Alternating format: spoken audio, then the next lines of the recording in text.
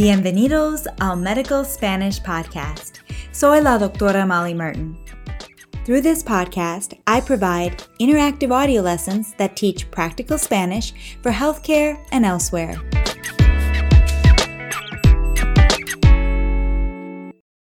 The level of this lesson is upper intermediate, and timestamps are provided in the show notes. The lessons offered at DocMolly.com are solely for learning Spanish. They are not intended to teach medicine or provide medical advice. What you are about to hear is a clinical encounter in Spanish with a doctor, a mother, and her daughter who has just been diagnosed with ADHD, or Trastorno de Déficit de Atención con Hiperactividad. The original dialogue was written in English by a listener, Dr. Craig Horn. Dr. Horn is a pediatrician who serves patients with ADHD, and he shared the following with me in an email. Philosophically, ADHD can be a beautiful gift of high energy and creativity when developed properly. ADHD is not a disease, but simply who we are. I hope you find this perspective as helpful as I do as you learn more and talk to people about ADHD. We put together today's clinical encounter while studying at the San Pedro Spanish School in Guatemala. My friend Sonia Umsiri, who also works as an interpreter, translated the encounter into Spanish with her teacher Francisco Gonzalez. We then recorded the clinical encounter with Francisco, my Spanish teacher Elizabeth Cortez, and Elisa's daughter Nicole. Buenas tardes, señora Sánchez. Buenas tardes, Nicole. Qué bueno verlas de nuevo. Igualmente, doctor. Le agradezco por todos los cuidados que usted les ha dado a mis hijos durante los últimos años. Es un placer. Entiendo que ustedes están aquí porque Nicole ha tenido algunos problemas en la escuela, problemas con sus estudios y también con su comportamiento. Usted llamó aquí a mi oficina hace algunas semanas después de su reciente reunión con la maestra de Nicole. Ella habló de sus preocupaciones con respecto a Nicole. ¿Me puede decir exactamente lo que la maestra ha notado? Sí, doctor. Nicole siempre ha sido la más difícil de mis hijos. Es muy activa y siempre ha sido muy activa desde que nació. Yo pienso que ella es muy inteligente y muy curiosa. Siempre ha sido el tipo de niña que desarma cosas y luego las arma de nuevo. Y creo que es muy inteligente. Su maestra ha notado esto también. Entonces, ¿qué es lo que le dijo? Me dijo que parece muy distraída cuando debería estar haciendo su tarea. Se distrae todo el tiempo y ella cree que eso afecta sus notas. ¿Qué notas está sacando Nicole? Son regulares, pero no tan buenas como debería ser. Siempre sacaba buenas notas hasta este año. Ahora que está en el 5º grado, sus notas solo son regulares. Es capaz de hacerlo mejor. ¿Qué hay de su comportamiento en casa y en la escuela?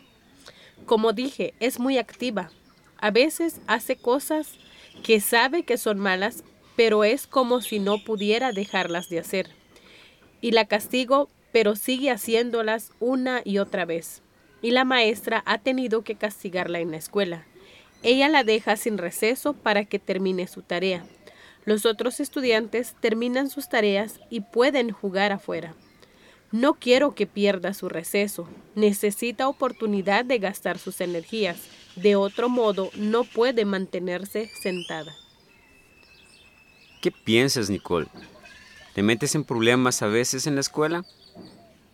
Sí, a veces me meto en problemas en la escuela. ¿Y qué tipo de cosas haces que te meten en problemas?